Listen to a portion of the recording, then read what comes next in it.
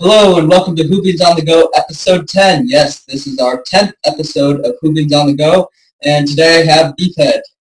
Yes, hello. You can listen to me again. We have Kevin. Hello. We have Carol Ann. Hello, I'm back. We have Texas Tim. Hello there. And we have Philip. Good evening. So today we're going to talk a bit about some news. I have a topic I want to discuss, and then we will be doing our commentary for episode 9, Flatline. So first, let's get on to the news.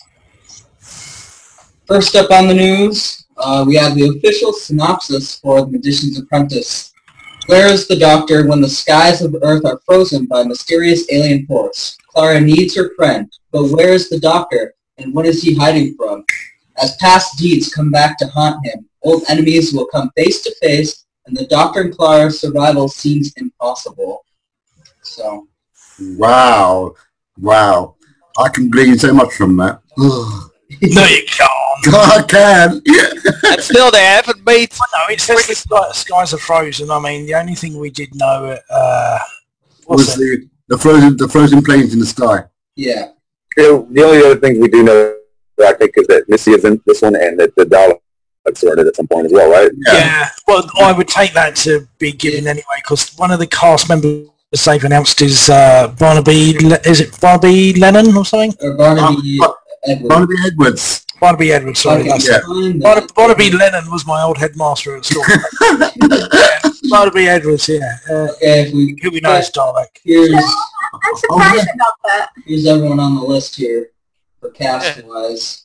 But I still say we're going to be, because you've got like Claire Higgins there, and you notice how her name is not being mentioned here, her character names. So it's going to have to be, a calm thing at the beginning or somewhere. We have her and then we have Kelly Hunter from the Shadow Proclamation. Yeah, indeed. I didn't realize that they were going to be jumping right into this, because I heard about all this stuff and, like UNIT and stuff, but I didn't know it was going to be the very first episode. Yeah. To be fair, Claire Higgins could be playing a different role. I mean, we don't know. It's unlikely. But you know what, though? Tim? If that was the case, they would have just put up the name of the character that she's playing and not hide it. Well, she wasn't actually named in that minisode either. She was just one of the sisterhood. So. Okay, fair enough. But I mean, chances are you're right. She's probably the same sisterhood leader. Yeah. But yeah, that's our list for character-wise. Right, Elijah. Is there a young boy name in there somewhere? Because here is. Is that the one there? Darshan Anderson. Darshan Anderson, but he's a bit of a wrong colour to be who we think he should be. I don't know. It's we've got someone listed as a Chinese newsreader, US newsreader. I mean, they usually have that on the TV screens anyway. Yeah. Kanza, which sounds an African name. So I don't know. It could just be that if you've got frozen skies, they're going to give you perspectives from every different point of the world. Yeah. So I wouldn't necessarily read so much into that sort of type of thing. Mm-hmm. I haven't heard about the frozen plane thing. So Didn't you? Did you know that? Oh yeah, that's been going on for months actually. That's been going on for months. But there is a reason for it. But I'm not going to say anything because I don't want to.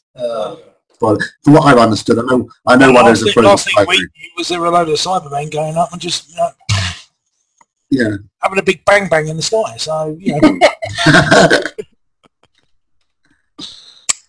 who knows? It doesn't give anything away. Just it is what it is. Yeah. What I'm hoping for is our fantastic Mr. Texas Tim Wells. He has a rule of 2 weeks. What does that mean? It's not my rule. It's BBC's. Well, okay, but I've dubbed it the Tim Rule of 2 because if there's a trailer to be had, a proper trailer for something like Christmas or a specific start of season, it usually works on a 2-week benchmark. Well, and tomorrow, well, technically Saturday, is the premiere of Strictly Come Dancing, the new season. So we could have after that. They could show one tomorrow. Does anybody know what's following Strictly tomorrow? No, I don't know. No, but I would say if you're going to get an episode trailer and your rule of 2 week withstanding, I would think it would be tomorrow.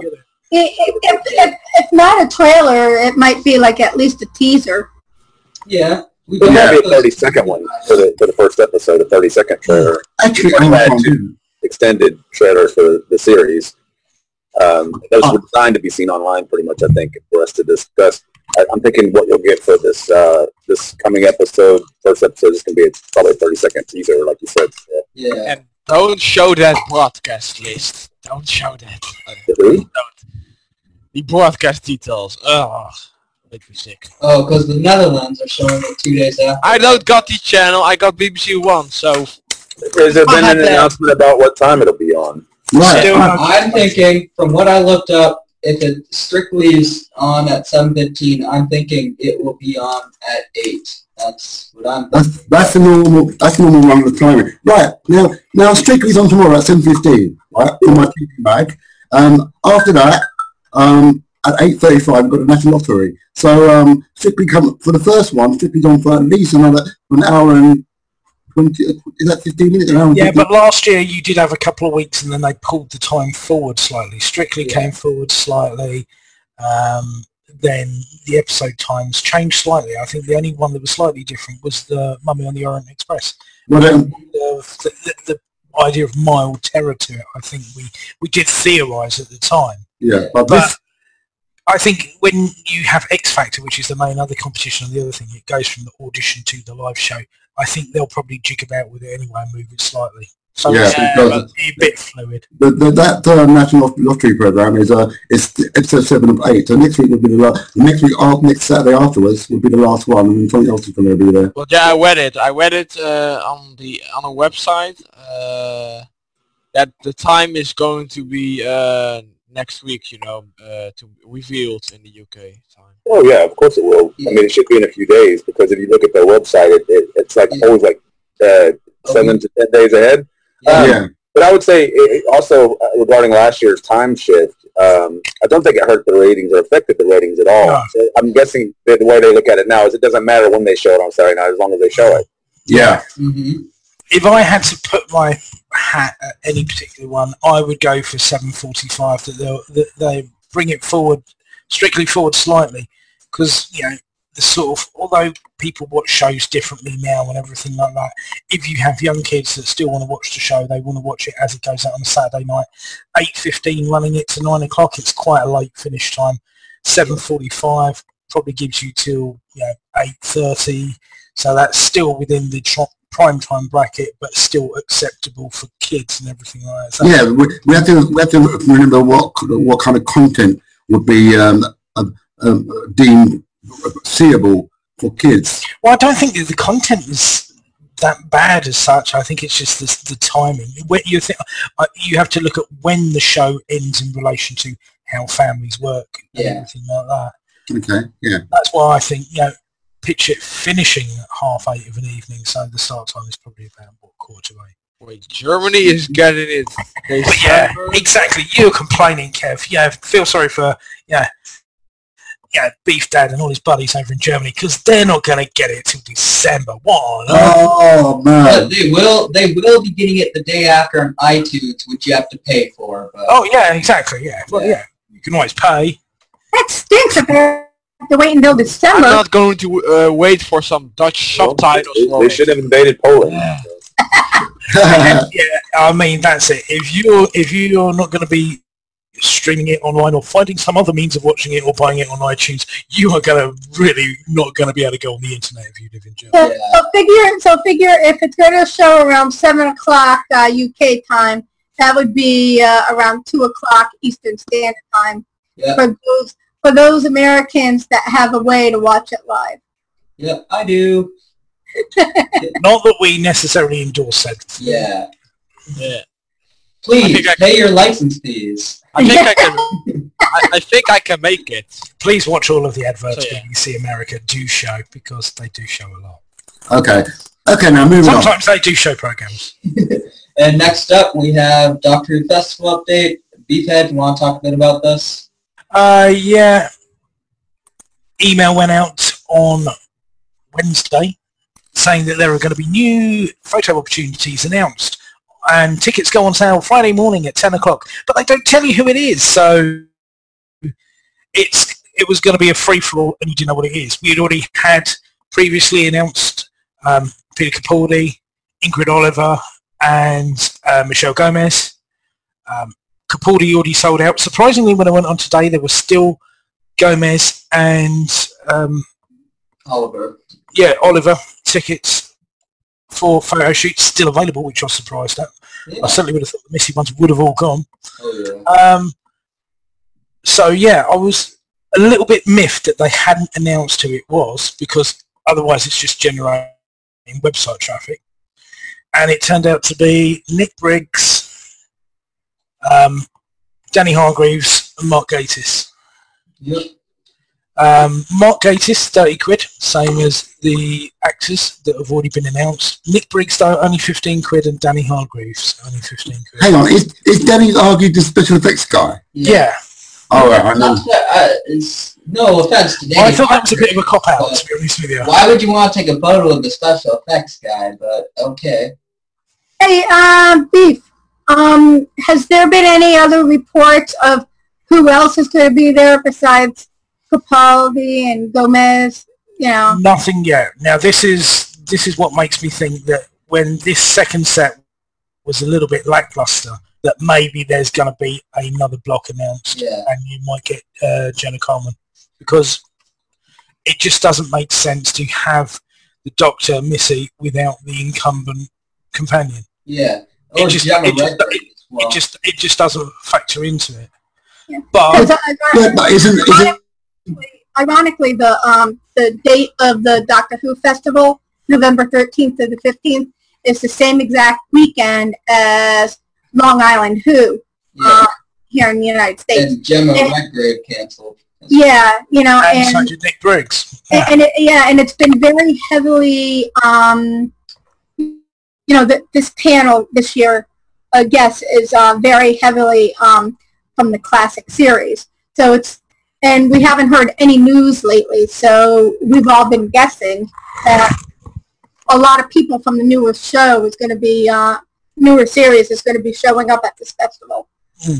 Because the only ones that are going to be new from the new series is the lady who played Rose's mom and Mickey Smith. You know, those, and then Dan Starkey. He's going to be, you know, but you know, we were hoping to get like some other, you know. I'm surprised though. Why I'm surprised that one of the photo ops that they announced was Mark Gatiss, to be honest with you. Yeah. And they're charging the same amount that they've got for the principal actors who, he appeared in an episode, but he's a writer. I would presume that's a little bit of a shameless cash-in because of Sherlock fan base, so the Who-Lock type situation. Yeah, you have a little bit of Game of Thrones as well if you want to throw it into that as well. Yeah. So is this the first festival of its kind? Yeah. So far as you had the 50th thing. So. And then also BBC did the Sherlock festival type thing as well. So I wouldn't be surprised if you guys end up getting a lot more people showing up. Yeah, that's it. I mean, what I thought was a little bit taking the mickey as well is every time that you book this, you do get charged a booking fee. So by announcing one set of photos, you book those, then they announce another set. This is turning out to be a very, very expensive thing. The tickets themselves were very expensive, then the photo ops, and every time you're paying out for it, you're paying a booking fee. So how much are the photos? The fans are turning into a bit of a cash cow for this anyway. And I'm starting to feel a little bit jaded myself off the back of it, to be honest with you. How much are the photo ops? The principal ones, they're 30 quid. The Danny Hargreaves and the Nick Briggs one. I'm surprised Nick Briggs is, 15 quid. I thought they might have pushed for a bit more on him, to be honest with you. But yeah, you can meet him, I think, at a lot of the Big Finish days for a similar sort of amount anyway. Yeah. And he was just and get an autograph in the process, because the photo ops at the festival, they say no autographs. So yeah. I would think Capaldi would sign stuff, even though you don't ask, son, you don't get. I'll be trying my luck. Yeah, I mean, hopefully Capaldi will pull, San Diego Comic-Con and just, show up and be like, hey, everybody. I think he would. Yeah, especially being, in London. And also, there's a video of our good pal, Crystal, from the Doctor Who fan show. Oh, look, she's got a Dalek stalking her head. Oh, well, never mind. Sadly, they didn't force it. Oh. Now, this is a conundrum of stuff. Go on, carry on, Elijah. And next up, we have The Underwater Menace to be released on DVD, finally. So, this is really a weird situation. Yes! Phil, do you want to talk about this one, since you're so Well, you know, initially, as we all know, this was shelved for quite a long time because they didn't. It was said that they couldn't complete it, and it was put away and said we're not going to do anything about it. Now, all of a sudden, it's popped back up again. This time around, after 2 full starts, they popped back up again. It's now going to be fully remastered with episodes 2 and 3, and along with commentaries for episodes 2 and 3 done by various people involved in that production, namely Fraser Hines and Annika Wills and other people were therein, and Toby Haydock as well. But the problem is, why would you only just release a DVD with only episodes 2 and 3? It doesn't make the story complete. I don't get it. Yeah, they're completing it with telesnaps apparently, but. Is that absolutely how it is? I'm not sure. That's what I'm hearing. I don't think they were animated like we assumed they might be at some point.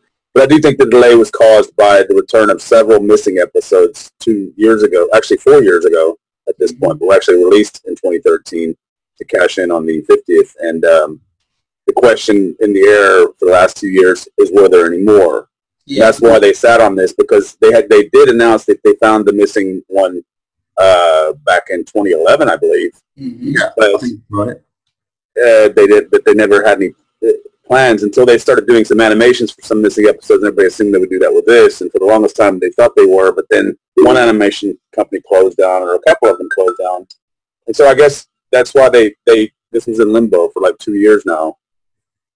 So hopefully this is true, but I mean, I can't see it selling that well at this point, because it's kind of like that range is shut down, and there's not much and apparently all that talk. Well, but also it's, like Tim says, it's all about extras as well and everything like that. It just seems to be principally the extras. Tales of TV Centre was something that was shown on BBC, on one of the digital channels in the UK, I think it was. I didn't know that. Okay, cool. Oh, that's an extra on there? Yeah, Tales from TV Centre. That's a cool extra. You can watch it on YouTube. It's a very good documentary. You get to see not only bits of Doctor Who being made, but lots of other awesome shows from that time.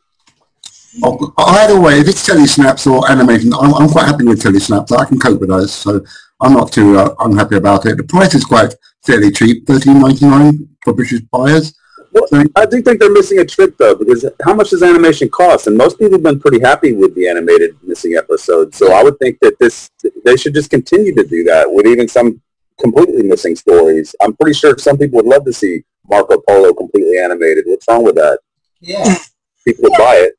You know, and what was that one that was animated? Ice Warriors, 10th Planet, Reign of Terror.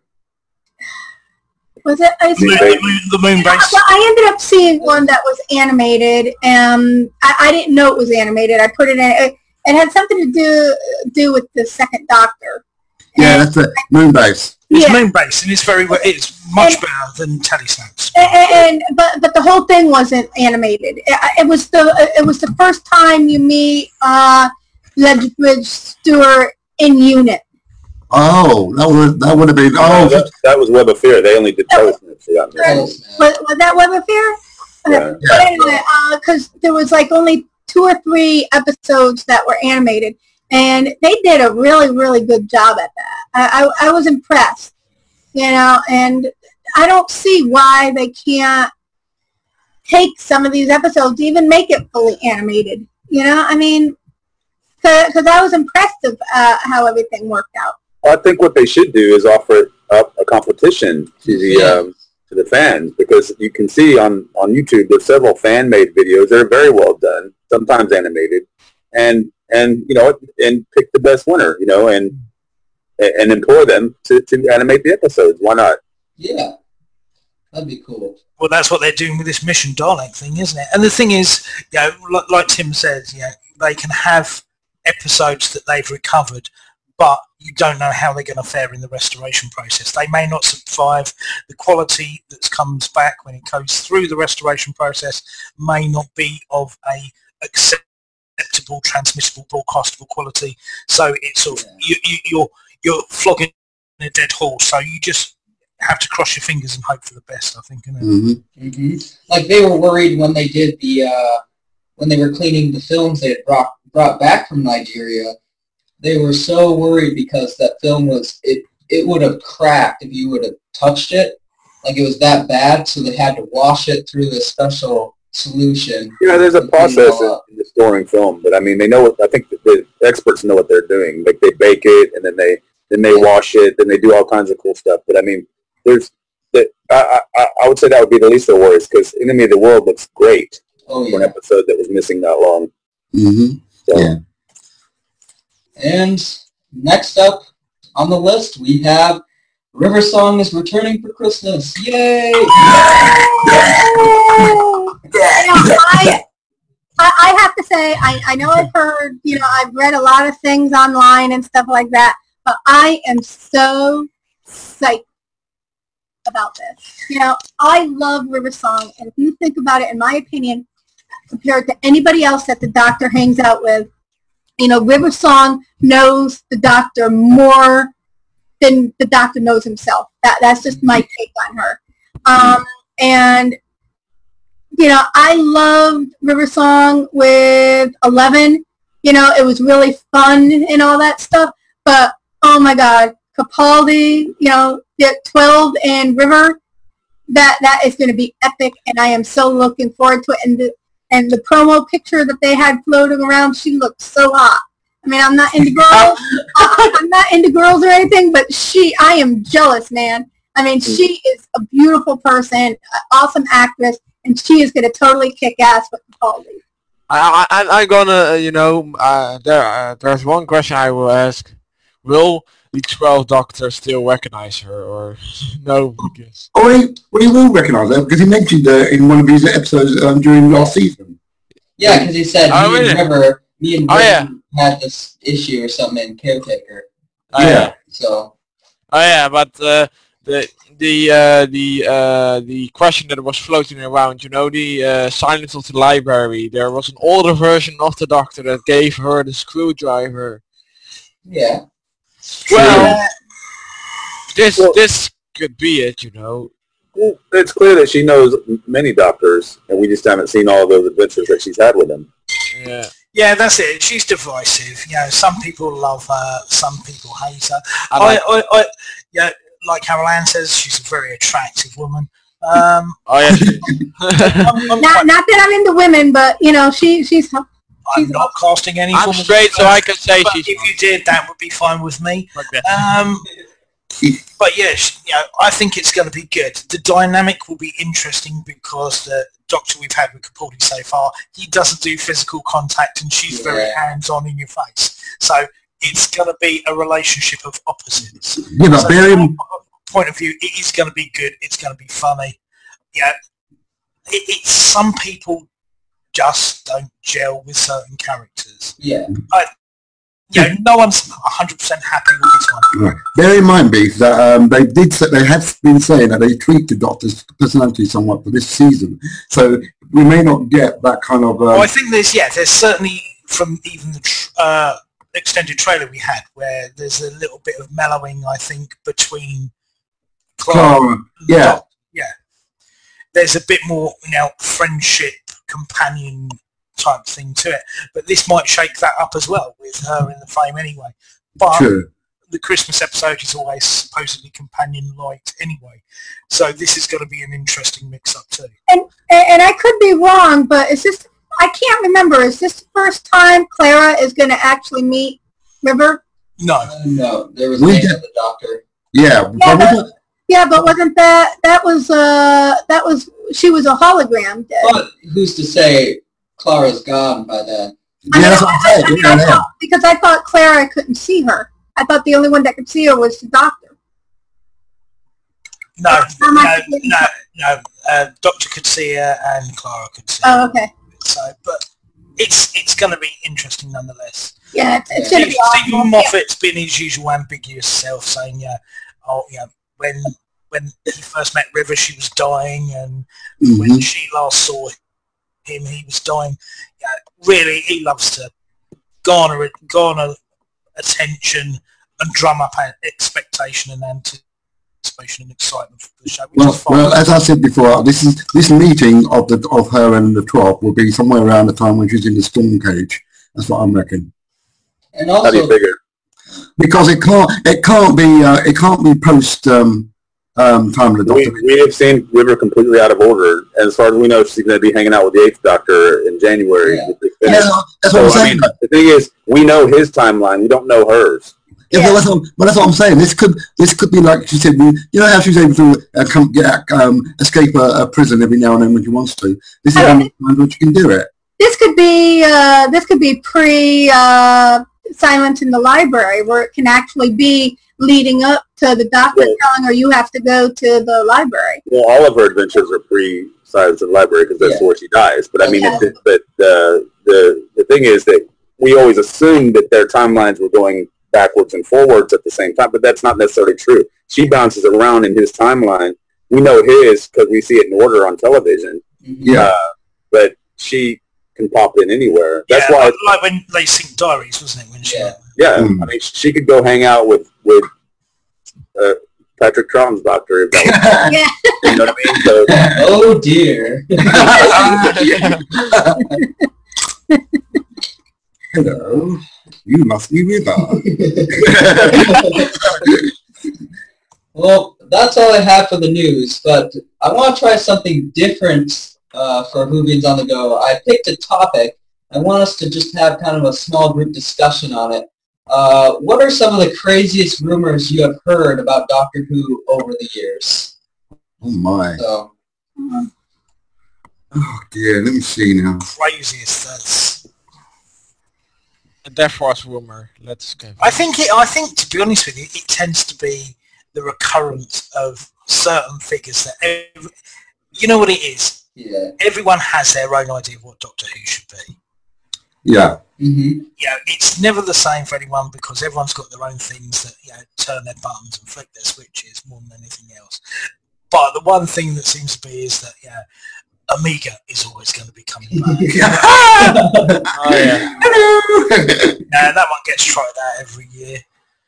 That's what I mean. There used to be where all the rumors are out there all the time, every day, and all kinds of odd explanations for this, that, or the other that don't kind of add up in any sense. So that's probably the weirdest I've ever heard. But you know what? The odd thing about rumours is they sometimes give writers ideas because you get all these weird rumours floating around and go, oh, I can pick that rumour out, put it into a story and make it something. But Philip, if you, like most of the writers that write for Doctor Who are like yourself. I mean, not that you're a writer of Doctor Who, but I mean, as somebody who's been a fan for as long as you have been, you're full of ideas because all Doctor Who is always about good ideas. It's just whether or not they're executed properly or if they work in whatever format they're in, whether it be an episode, an audio, or a book, or a comic book, or whatever. So, yeah, you're right. It's all about ideas. If you have it only about rumors, not Doctor related, there are some rumors that are really ridiculous. Really ridiculous. Like currently, there's this rumor that Capaldi's leaving at the end of this year, which is just, it's possible, but it's very unlikely. And I'd say that's probably the silliest rumor I've heard lately. Yeah. Oh God, I've stuck by that rumor since last year. I'm still going to stick by it. All right, you do that, Phil. That's wishful thinking on your part. There's always doom and gloom merchants. With the rumors that I've heard, it's always having like American actors cast.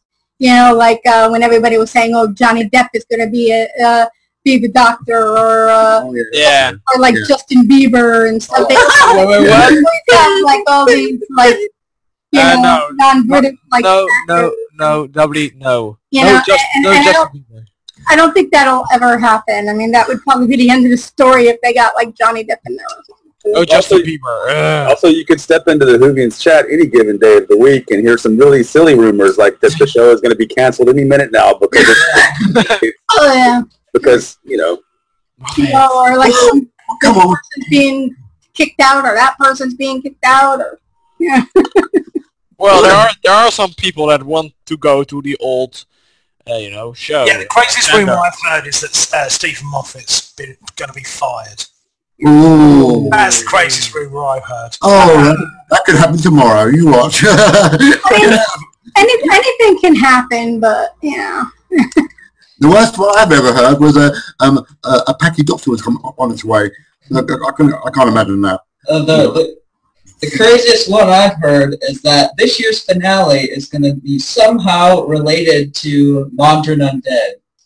That's the craziest one I've heard. Well, that's really stretching.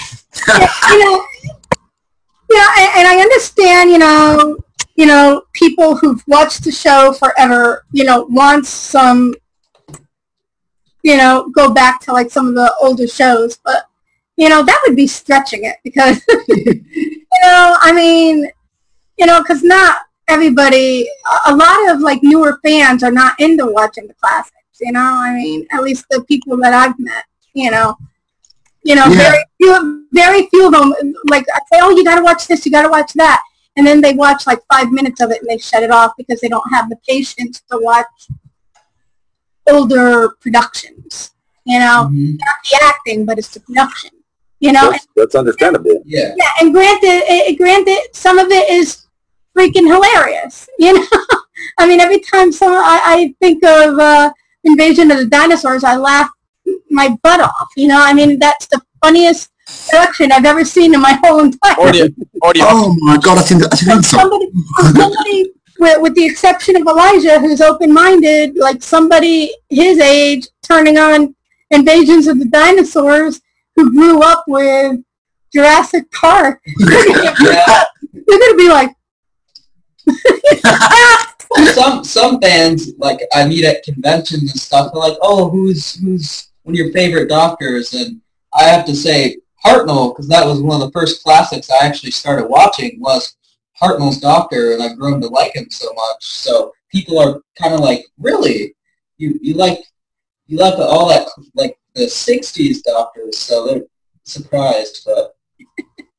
I like the third one very much. Any fourth. There you go. Yeah, I like the third one. But that's it. Insofar as crazy is as crazy does. Next couple of weeks are going to be crazy. Yeah, go to hell. The next couple of weeks are going to be crazy leading up to the series. We already have one out today with some episode titles, and I don't think... That nearly caught me on the hop, man. I thought, oh my God, they released it! But nah. That's it, yeah. The weeks that you get, the closer... It's 2 weeks. I'm not bothered at all. I don't give a damn what the episode is. But you know what? But it's really weird that we don't have the rest of these episodes. Even up to 2 I don't care. I don't... You can call it ours. I'd be like, that's cool. Do you know what I'm pleased at, though? What I am pleased at, wild, crazy speculation, completely put aside, is that we are not in the same position that we were in last year. Where some had seen and some had not? Where there were all the episode leaks, and there were, two distinct camps, people who watched it, people who didn't watch it. Now I'm not saying either one of them is right or wrong or everything like that, but at least everyone is at the same point, at the same page, unless you're one of the lucky buggers who managed to get the tickets for the Cardiff thing. But aside from that, everyone is there in the same place. So I'm good.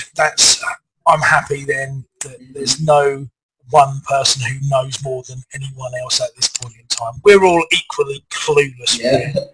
I know. It's going to be nice for a change, so that way you don't have to worry about somebody accidentally spoiling something. Yeah. Check your servers, boys and girls. Yeah, with the exception of the time difference, everybody's going to be basically on the same. Yeah. Don't check BBC One because they're gonna give spoilers away. Yeah.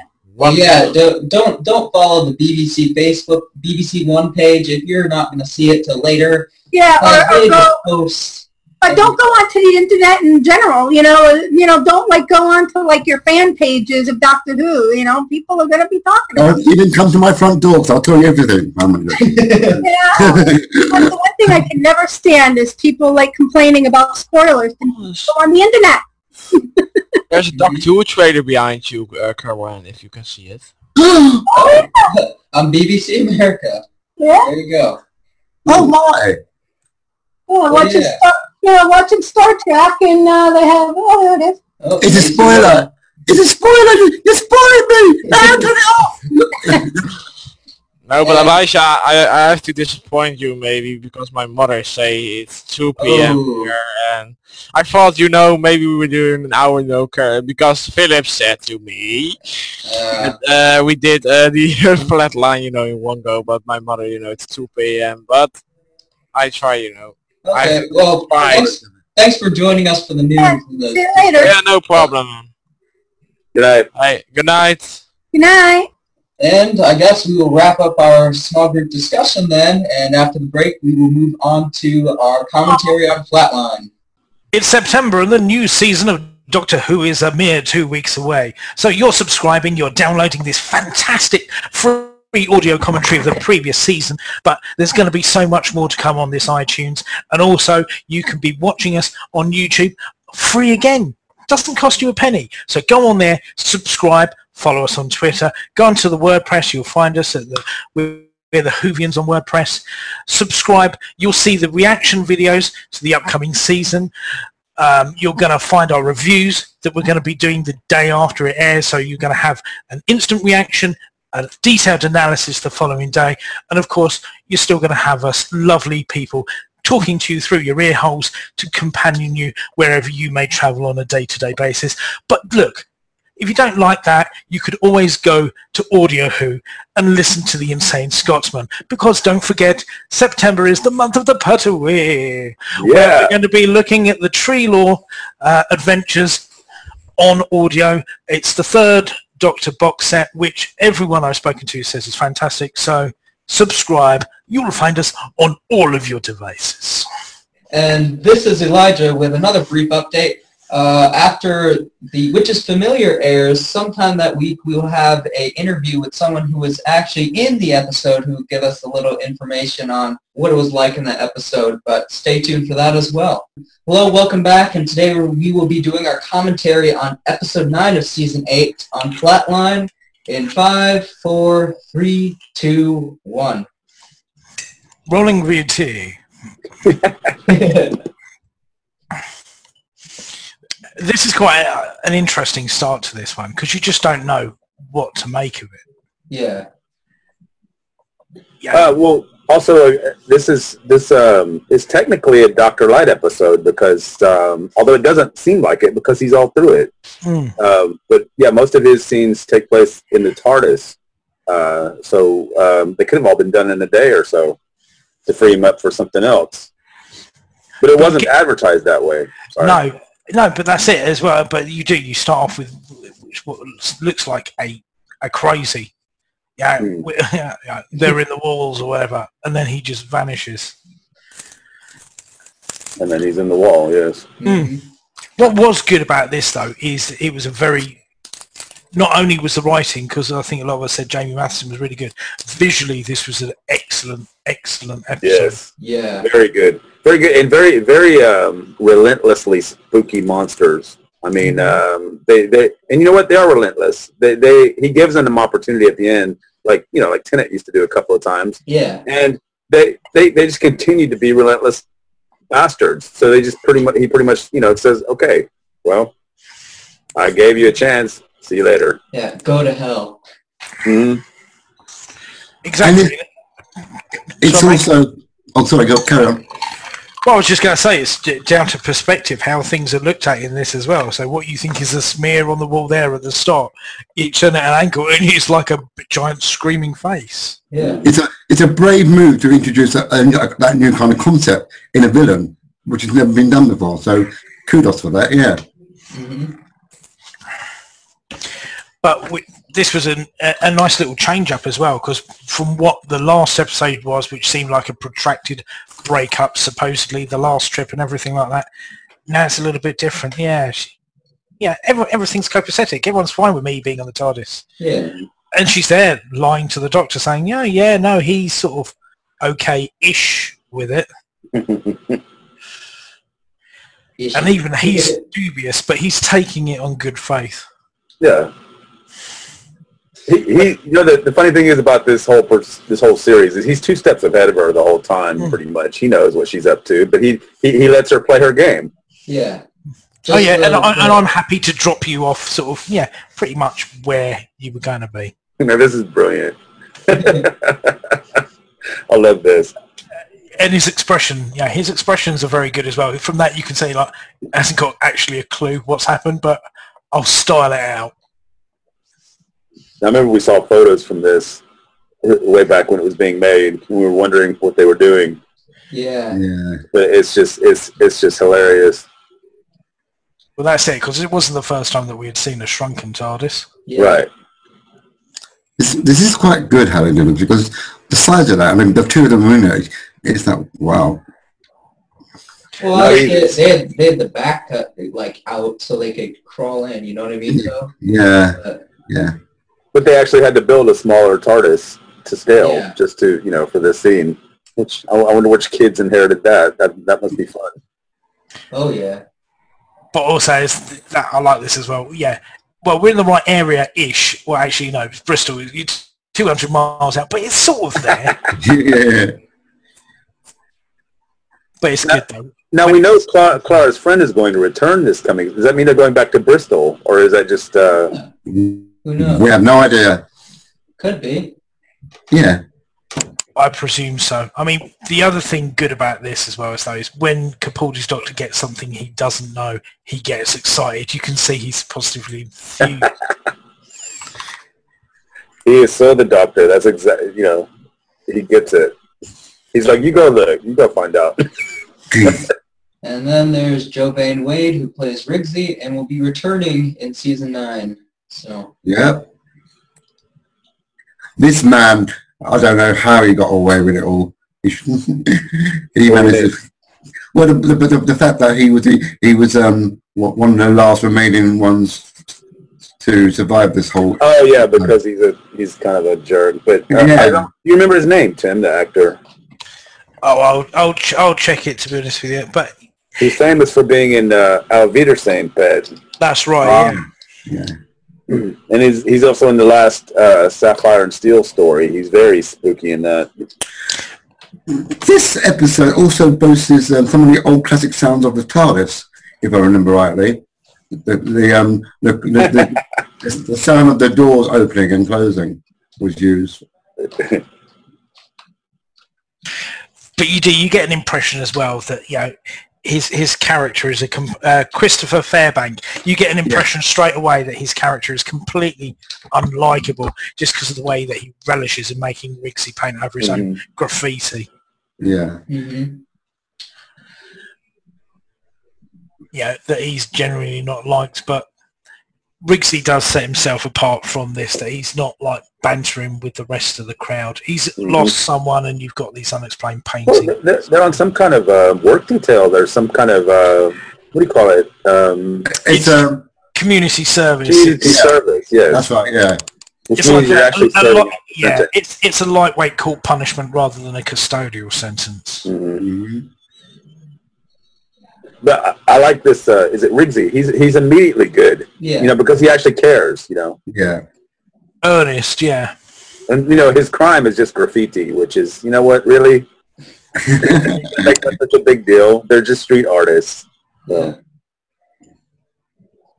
But that's something. Yeah. Oh, you're gonna find me. Where am I? Oh, I'm exactly where I was. Yeah. The reveal here is.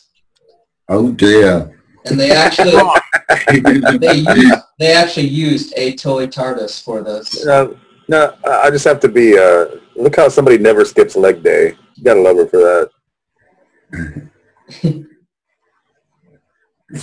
I like the way he's got a gadget for everything. Yeah, for all he's got a super high tech earpiece, but he's got it trapped in an old wooden crate that's just like knocking about. It's complete juxtaposition. That's really weird. That kind of good. This is really good. Yeah. Yeah. And all about the jokes of having a big face being turned around on him now as well. They were just built up over the previous weeks. it is an interesting concept that, yeah, the exterior dimensions, but the interior is fine. Because previously as well, when we had the shrinking TARDIS, it did have an effect on the inside to a certain degree, wasn't it? Mm-hmm. This bit I did like, though, that if the TARDIS was due to land with its true weight all the time, it would crack the planet. It's always lighter. Which, if you think about how big potentially it is inside, that does make sense. Yep. It's just wrong. I forget, though. I forget why in this episode does the TARDIS shrink. I mean, it has something to do with the aliens, but they're leeching off the dimensional dimensions. Dimensions, because they're trying to work out what dimensions are. They're leeching. It's affecting the TARDIS for some reason. But it's really good how they do that, though. It's really good.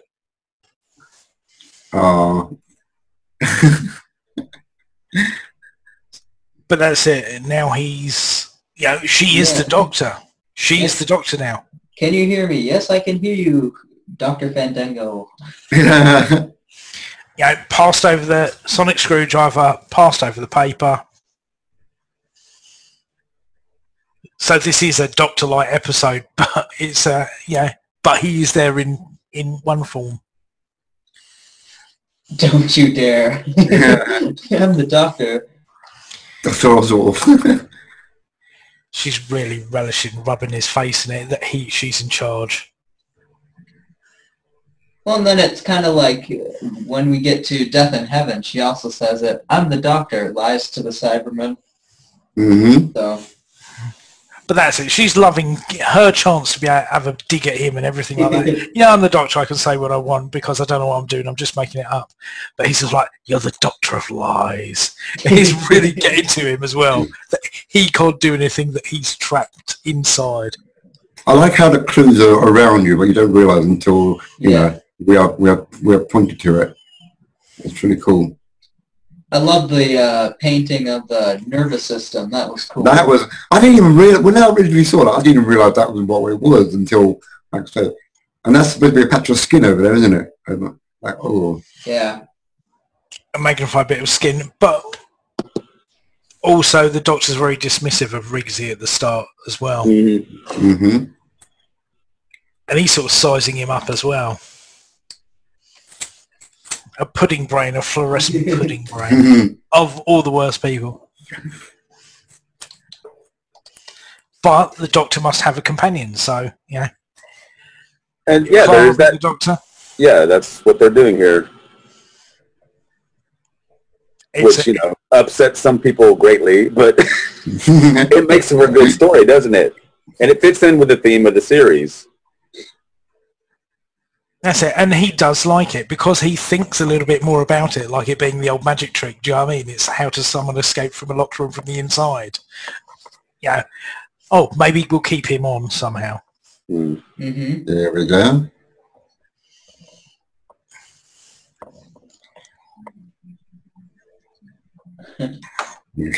But there's great humour in this. This was the other Jamie Matheson episode of the series. I'm so pleased that he's coming back next year. Yeah. Oh, yeah. Mm-hmm. Is he doing one or two? Two, I think. Well, it's a two-parter, I think. Oh, is it? Which one is that one? We don't know. I'd have to look at it. But you can see even from the start as well that Clara is mimicking the Doctor because she's so random, so out there, scaring off Rigsy as well. And he's saying, don't scare him. There we go. Militarised Doctor. And he hates being a performing monkey. He really does. Look at that. He hates it. Yeah, look at the tiny man in a box. All right, get over it.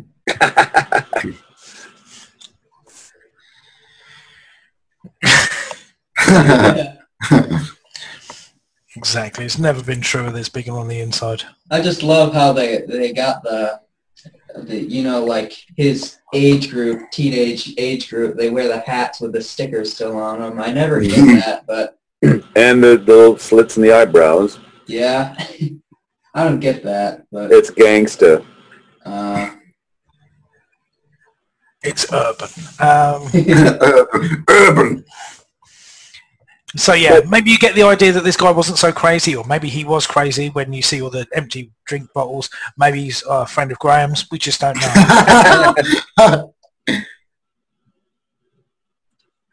But yeah, at the end of the day, he's a cool character. He's a nice young kid. He's not gangsta at all. Mm-hmm. But the idea of the psychic paper now is certainly becoming different things to different people. Now she's MI5, so trying to sort something out with the police. Yeah, a woman of her age going around with just like a young guy in a fluorescent jacket. Yeah, that screams MI5. But there is such good comedy that underplays this as well. It's like my stepmother's an alien, do you know what I mean? Just pulling up a huge sledgehammer out of a tiny person. They're in the walls. Taking everything literally.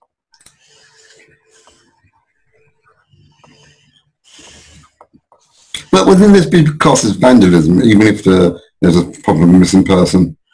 It's unusual. Yeah.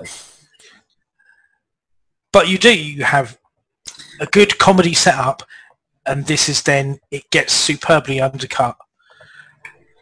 Now this is by the terror of it, yeah. Look, they're out behind. I didn't notice that before. They're behind her. Oh my god. Yeah. The wall sort of melts. The wall creeps and everything like that. Oh man, get out of there, woman. This is a very good effect, though. Very good. Well, I remember watching the trailer for this when they had it at the end of the previous week's episode, and you were sort of looking at it, trying to figure out what was happening, because you could see it sort of like melting into that very big rug. Yeah. Wow. Effects-wise, they really went to town on this. It was certainly, it's like the T-1000 from Terminator 2 in reverse, to be honest with you. Yeah. Oh. It's quite grisly, really. It is.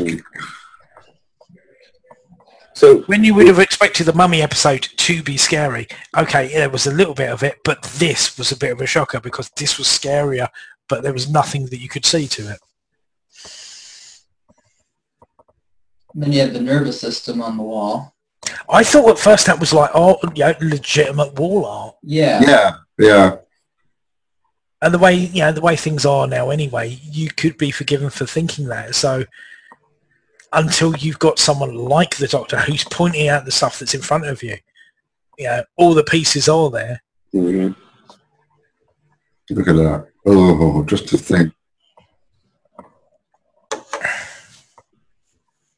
I really think that chair, who has a chair like that anymore? I thought when I was rewatching this tonight before we came on, someone said exactly the same thing to me. Who has one of those chairs still these days? Philip, do you have one? It's very... I broke mine. It's not too heavy. But, no. I understand 3 dimensions. Yeah. This is so good.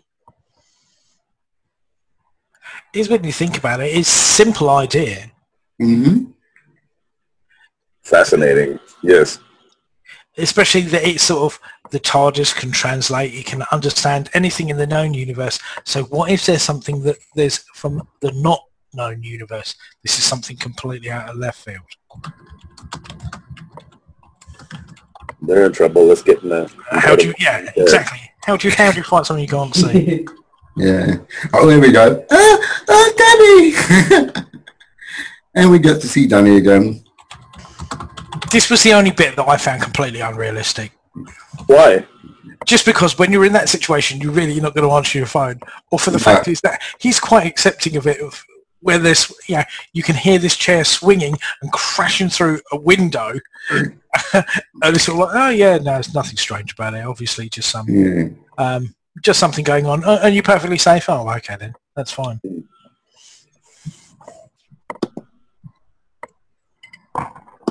He just came along as a bit of an idiot, I thought, at this point. It just seemed unrealistic. Again, the whole subplot with Danny, though, is something that they had to, put in throughout the series, pretty much. Yeah. So it means something at the end, and it is shorthand, is what it is. It's shorthand. Because you know what? I mean, leading up to this series, everybody thought, he's going to be the new companion, or he's going to be he ended up being nothing more than a guest star, pretty much. Well, yeah.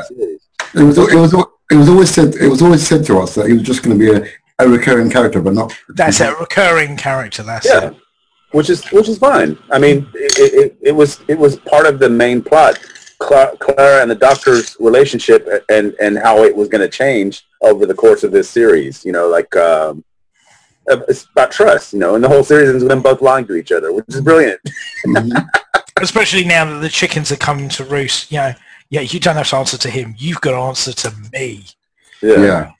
We've already had that bit where, she's the doctor of lies, so that, the lying stuff comes out. Lying is a skill. Yeah, now she's just trying to take the easy way out. Yeah. We've lost the subtitles. Oh, they're there. Yeah, I know.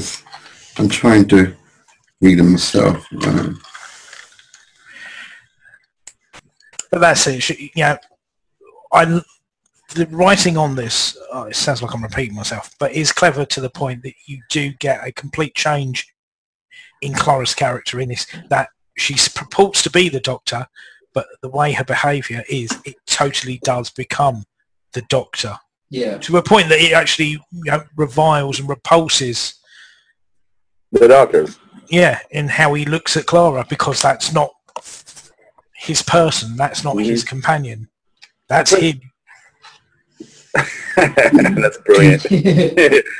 but that's what I like about it, the development that she gets, because you know what, a lot of people don't like her because she does become a bit of an unlikable person in a lot of ways, because she is manipulative. She's trying to have her cake and eat it too. But again, I don't have a problem with that as a companion, because at the end of the day, she's she fulfills the role anyway. Well, I think that's always been the thing historically, isn't it? The companions have always, to a certain degree, become like the Doctor, and that's when they sort of get to the end of their journey. Yeah, sort of. Yeah. Well, yeah, Dr. Donna. Yeah, again, that was unfortunate, and I don't think Dodo ever got anywhere near like the Doctor. So let's just wander off. But it just gives you an idea as well of how the main guy of the community service crew is such a dislikable character. Even the psychic paper doesn't register with him because he's just got no spirit. He's got no life. He's just a complete arse. Yeah, the development for all the characters in this one is like the best. I mean, this is the best writing in my opinion for the whole season. And that's spooky with the way they just melted into the floor. And this part coming up was kind of spooky too, with the numbers, and you're trying to figure out, And I think this is the place where Capaldi said he was hungry, and it was the middle of the night, and he went out looking for food. He pressed a button, and he got soaked in water. So. Well, this was the bit I think I liked more than anything else, though, is the little interplay here, because he starts getting in her face and everything like that. So rather than just turning around and having a shouting match, does exactly what the Doctor does. We're supposed to in the air. I'm the one who's going to get you out of this sticky mess. Yeah, I'm the one chance you've got. Yeah. Which is brilliant. That is so the Doctor's line. Yeah. Because that's exactly what he would have done. Yeah, Clara did a really good job being the Doctor in this one. and it even impressed kind of the Doctor. To a degree, but by the end of it, he tells her, you know what? No. Yeah. No. And in the same way, like Tim said, I think when we were talking about Asylum and the Daleks a while ago, okay, in the room, first thing to do is planning next step, which is going to be the way out. Mm-hmm. But this is it, lie to them, tell them that they've got hope, because, people who've got hope run faster. They don't dawdle, they die. Well, see, how much of that, though, is the way the Doctor is, and how much is that is the way Clara's opinion of the Doctor is. Good point. Good point. That's what we're talking about here. That's what's going on in this story, is how they see each other. The ironic thing with that as well, though, is that The people with hope run faster. The people who don't, they dawdle and end up dead. One of the guys who survives hasn't got hope. He's just got self-preservation. He'll tread over someone's throat just to get to where he needs to be to survive. And this whole interaction here, it's the Doctor trying to reason why these like two-dimensional aliens are acting the way they are. Like he's saying, oh, they're trying to communicate with us. Mm-hmm. He gives them every benefit of the doubt. Yeah. Because that's always what he's about. He's always done that in the past. It's always been he always gives putting brain humans. But we also have to understand these aliens don't understand 3 dimensions, so they're going to make mistakes like this. What they're doing. Nah, but he does give them a chance at the end, though. He tells them, okay. Yeah, he's always giving chances to the ones doing harm, but. I like this. Sorry. No, go on, Tim. Go on. No, I was going to say we're coming up on a scene that we had a preview of, but we're not there yet, so please go ahead. Like we said, he always looks for the good, looks for the idea that humans need shepherding along because they don't understand it. It's us misinterpreting it, whereas this way it seems to be the other way around. They don't understand, and perhaps their motives aren't as pleasant as he would hope that they would be. They're not malevolent. They're just misguided. Yeah. Misunderstood. I wouldn't say misunderstood. But, to be fair, why not misunderstood? Because he's seen the 20th century where there's a lot of BS that goes on. Yeah. This part was awesome with the number. They're thinking that it's some kind of scientific thing, but it's the jacket, like who they're going to get next. Yeah. I mean, this is like really. And it's Rixie that figures it out. Yeah. I mean, this was a really cool, thriller. Mm-hmm. Oh, bye, this is the bit we saw. Yeah, we saw a preview of this. Mm-hmm. That's it, because we were just trying to puzzle this one out at the start of it. You're looking for messages where there's no messages. And that guy that nobody likes is such an idiot. He's like, oh, your number's up. But by this point, it is, Rixie has become the companion. Clara is the Doctor. Yes. On the day, making the difficult decisions as well. Look at it. Look at his hand. Look at his hand. That is just so. Oh. That part was so freaky when he just kind of. I watched this back today with someone who hadn't actually seen this. Really? And they said it was scary. They said it was scary. So, and I think it was a bit of a change. The first time watching this, I remember the very first time watching this, I was holding on to a pillow because I was like, man, this is freaky. It's good to see that you'll see the Doctor here creating things from scratch to help solve the problem. So I like that in this story.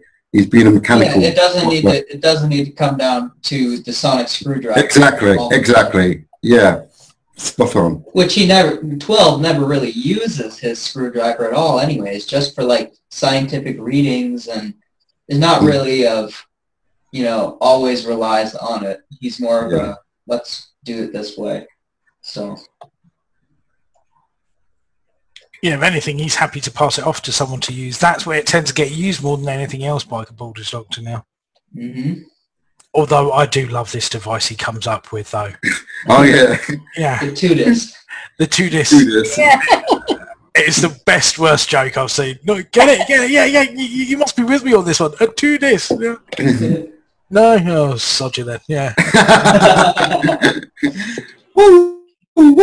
Great special effects. Yes, and like you said, it's a very spooky episode, but it's also very funny.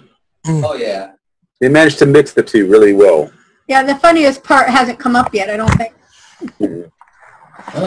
I love with the lighting in this TARDIS that they changed it now, so you have different colored lights up at the top, for different emergencies and stuff. I found that's very cool. Okay, I never noticed that before. The whole inside of the TARDIS in this episode was awesome. There you go. Oh, look at that. Look at That just came out of nowhere. With the giant hand, that was awesome. And no one was expecting that. No. And the doctor was like, of course, the next stage, 3D. This bit I really loved when they're coming out of the ground. I thought it was really creepy myself. I was like, It really was. It was kind of like weird zombie type people. Yeah, exactly. They were moving. It was like really like, And these are all the same people we've seen absorbed by that, whatever it is, It's That's just, it. Yeah. Right. It's just using them. That's it. And the way those actors were moving with those, acting like they were projections, I mean, it was awesome the way they were moving. Mm-hmm. Yeah, the effect is fantastic because it just does seem like someone who's not used to being in a three-dimensional form. So it's like it was zombie type, the learning to walk type thing for the first time. Yeah, look at that. Oh, look at that. And then they have like that energy thing where they're turning stuff into 3D. Although it does remind me a little bit of like an AHA video from the 80s. Take on me. They actually did a Doctor Who take on me. I'll show you that later. Right. Yeah, I like how helpless the Doctor is too, because he's stuck in his tiny TARDIS and he can only advise, Right. That's it, and he can see only what Clara sees, and that's if everything's working properly. No, that was contrived. But Oh, poor TARDIS. I mean that was like talking about the luck. Of course that guy's gonna lose the TARDIS. Yeah, but it's all because he wanted to be first. He's trying to save his own neck and sod everyone else in the process. And it also sets up for like the best comedy I've ever seen. That's coming up. Well, and if you think about it, this is one of those that is very good in the sense of the TARDIS can't always do what you need it to do. It's not going to be reliable. The Doctor's not always going to be reliable, so you need to know what to do in a situation like this. So. Oh man. Yeah, but it's re-establishing as well the Doctor companion idea, because the Doctor goes through all the technical ideas that he can do with, but it's not. It's the companion saying, hey, it's the one answer that's in front of your face. It's the low-tech solution for once. So stop talking and just do something practical. And I like how the Doctor's like, just go, like save these people. And then they say the Addams family.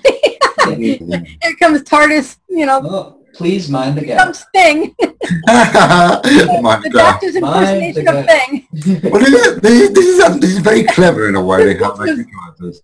It's a good visual gag. Yes. Yeah. I never laughed so hard in my life. It's a good visual gag, but it leads to perhaps one of the classic Capaldi gifts that you can get is when he thinks he successfully got away.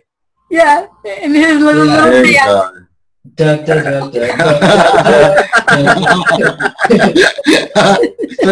dancing with the Doctor. I'd love to see a bit more of a self-smug, satisfied reaction like that again.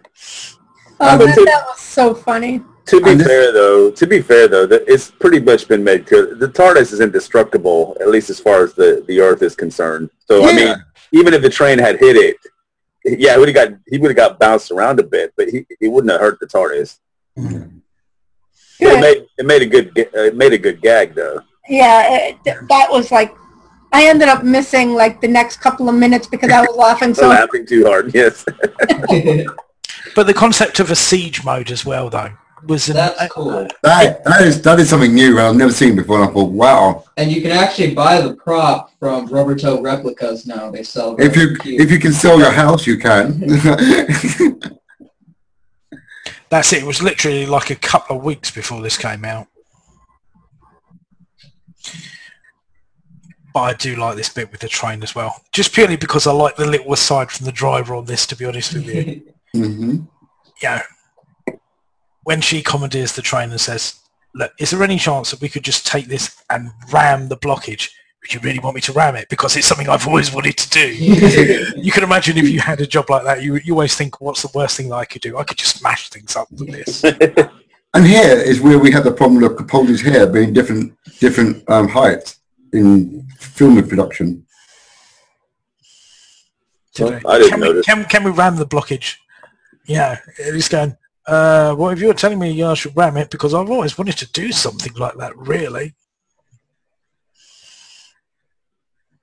That's it, yeah. Yeah, that was funny. The guy's like, oh, cool. Yeah, woohoo. That's it. You know, I mean, if you work on, if you have a job in a scrapyard where you crush things, you're always going to think, what's going to happen if I crush this? You know, so I presume train drivers must have similar things. Mind the gap. And this kid was going to risk his life to save everybody. But it's typical companion behaviour. Yeah. Do what they can to save their doctor. And, the doctor just saying, oh, well, no, there you go. Simple solution. Stop being stupid. And the way she does it, the way it's written is exactly like something a doctor would say, yeah. I will miss that hairband, but every time I use it, I'll think I'm going to save it.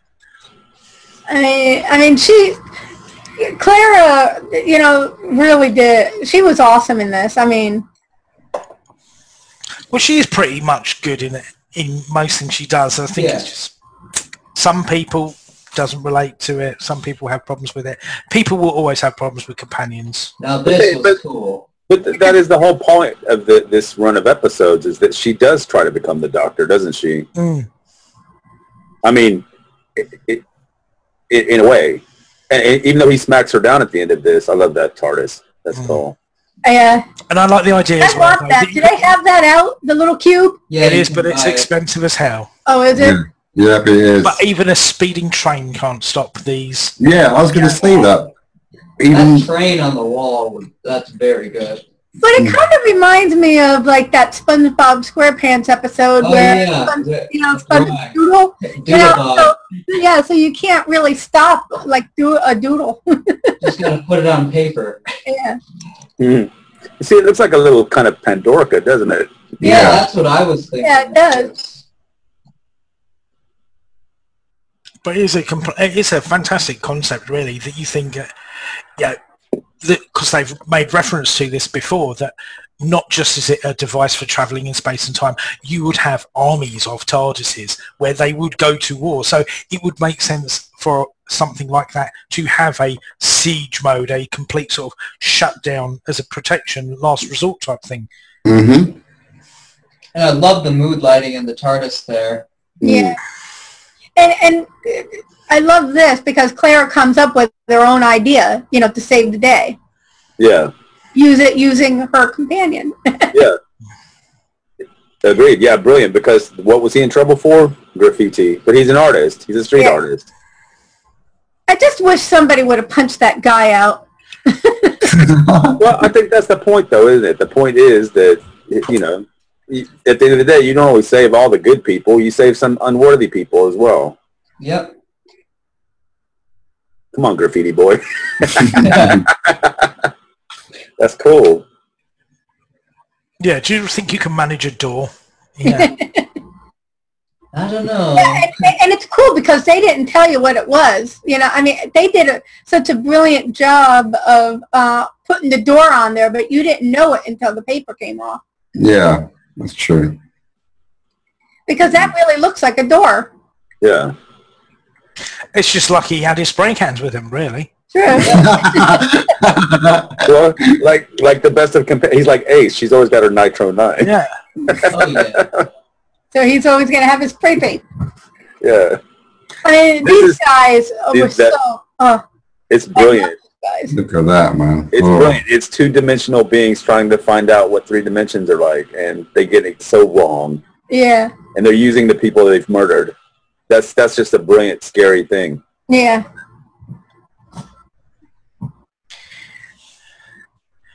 Nice to fading. Oh. He's like, I'm so tired of this set already, really. It's also emotional, yeah. Yeah. The only criticism you can have about this is wouldn't that energy set the paper door on fire? But it's Doctor Who. Yeah, I know. Isn't that right, Philip? Moon is the egg. Oh, okay. You never expect it to be real. It's dimensional. It's dimensional energy. So it doesn't count. It doesn't count. It's from a different dimension, so it won't affect the. But yeah, this is it. She's taking this is so everything awesome. she's learned so far. You use their strength and you turn their power against them, and that's how you beat it. And there you have it.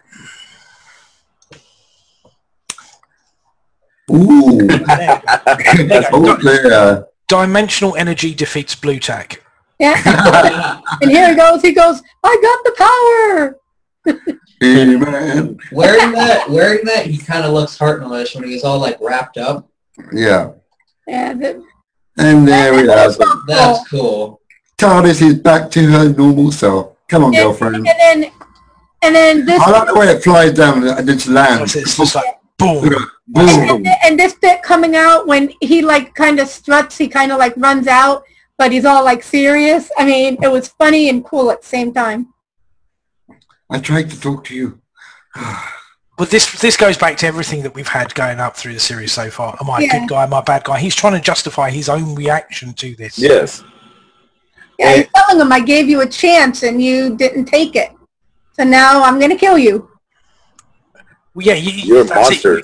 You just want to come here and just create havoc and everything like that. Yeah, and I love this. So it is. Rips the jacket open. The man that stopped the becomes monsters. A prop. Yeah. That's my favorite line. The man who stops the monsters. Yeah. Mm-hmm. And if you think about it, that plays back with like 11 when he said to that kid, you know, the kid goes, "Are you afraid of monsters?" He goes, "No, monsters are afraid of me." Or yeah. I mean, and here he goes, and he goes, "I'm the one who stops the monsters." The boneless. Mm-hmm. That's it. This was when.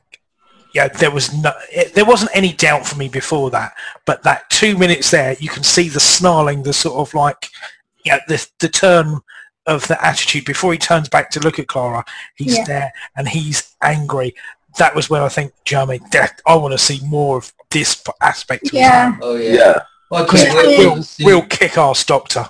I mean, this was my favorite episode of the whole season, and this is what really got me hooked on Capaldi. This episode here. But like Tim, you just said though, it was there from the beginning anyway. It was all there. Yeah.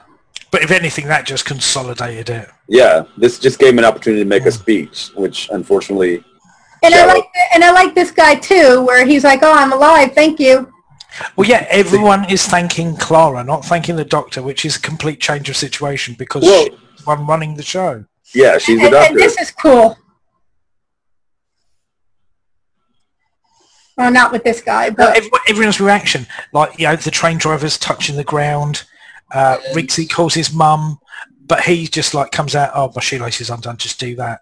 You notice the old guy mentions the forest and the trees, which will that's next week. The idea if you let the brush burn to save the great trees and everything like that, other people don't matter. Yeah, and I like it where he said, yes, a lot of people died and some wrong people survived. But Clara doesn't care. We saved the world, right? Checks and balances. But he says, I'd do it to save other people from having to make those crappy decisions. Yeah.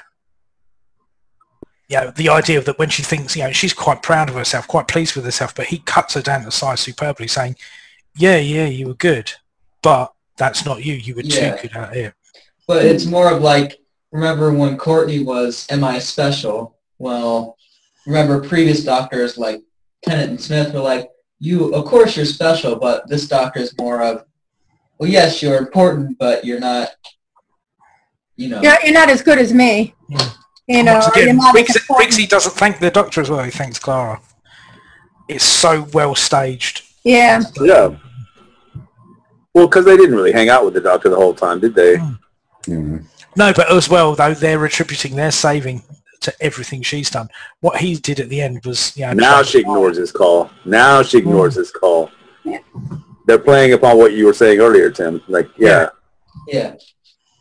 Talk to Soldier Boy. Yeah, talk to Soldier Boy.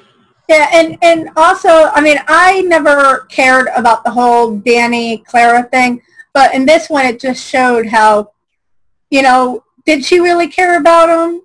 Because it was so easy for her to ignore his call. Yeah, but she's lying to him, therefore she's got to keep up the lie. Oh. Here's Missy. Oh my God, golly, well. Now this is what I still don't understand this bit. I chose you well. Think about it this way, Phil. She said, "Who was the lady in the shop that gave her the number?" That was her. That was Clara, right? I mean, that was Missy. But I do think that that's the whole point of her character, is that she is a bossy control freak, and she wants to have her cake and eat it too. Yeah. And she's learning the hard way that never works, especially with a doctor. That's it, because she said, "That's it. I admit it. I was a good doctor. Yeah, you're a great doctor, but goodness had nothing to do with it." Exactly. Cuts her down because that's not my Clara. You've become something different. You've become more like me, and that's not necessarily. I don't know whether I'm a good guy or a bad guy. I just have to make the crappy decisions that I've got. Yeah. And that's not you. I don't want that for you. And that's what's quite good about that. There's so many subtexts to this. To Jamie Matheson's writing. You had it. The previous episode. You can analyze it on like 5 different levels, and it all sinks into the rhythm of the season. So he's trying to keep her in check and not let her go beyond the boundaries of who she is.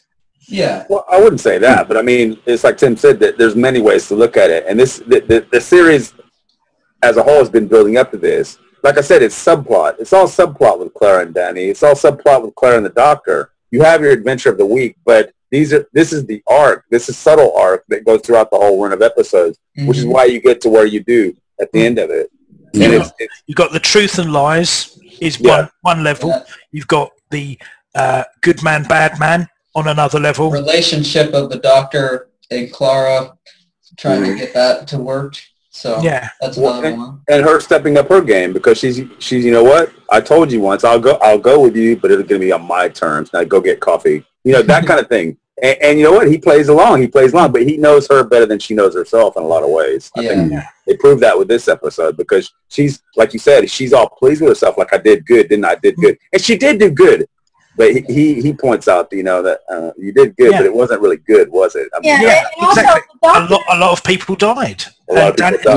Danny said, you know, when you start changing and he starts asking you things to do that you shouldn't be doing, and she said, they say, well, I'm going to lie to them. I'm going to tell them. I'm going to give them hope, because people with hope, they run faster. People who don't, they dawdle and they end up dead. So it's a complete change in her character.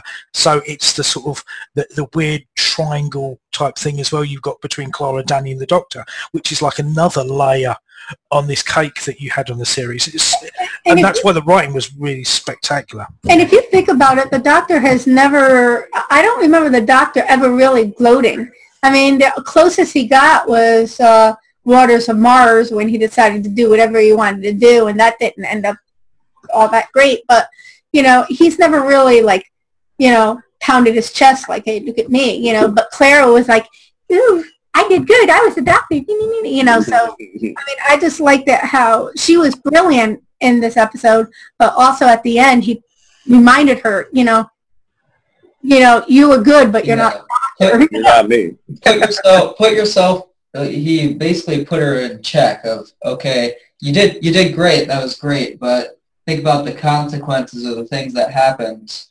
Yeah. That you didn't think about. People have died. So. And also, what's interesting, if you think about it, every time on rare case, there's a few instances where the Doctor was actually upset when somebody, you know, died. You know, like thinking way back with Christopher Eccleston, when they were on that, like, you know, satellite, you know, and that blonde girl, you know, when she got killed, you know, he was really upset. But there's a lot of people that's died through the years, you know, because of like alien invasions that the Doctor just could not save, you know, and very rarely would he, you know, act like emotional. Whereas with the companions would always be like, oh my God, this is awful. Oh my God, you know, or wasn't there like an episode where somebody was like, you know, look at all these people that died, or the one with well, it was not Christmas Invasion. There was, well, in Journey's End, Davros. The Runaway Bride. The Runaway Bride. Remember when all those people got hurt? And the doctor was like totally like whatever. And Donna was saying, look, you're a doctor. Help these people. And he was like, whatever. Well, and, you know, so Clara did this too. Clara didn't show like much emotion when the people, compassion when the people were dying. You know, it's the idea of that you had in Time Heist. Although it's not my best, it's sort of like, why do they call you the Doctor? Is it because of the professional detachment? There was that detachment of Clara, right? In this. Yeah. But what I would say about this as well is that we've talked a lot about them, but what I would say is Fenton, Christopher Fairbank. He acts his socks off in this. Yes, the character is brilliant because we're used to in Doctor Who having characters who are unlikable, but they redeem themselves in the end. This guy he's a complete shit from start to finish. Everyone's hoping he's gonna die and he doesn't, just because he's that self-serving that he makes it through to the end. He's not even grateful at the end. He doesn't say thank you.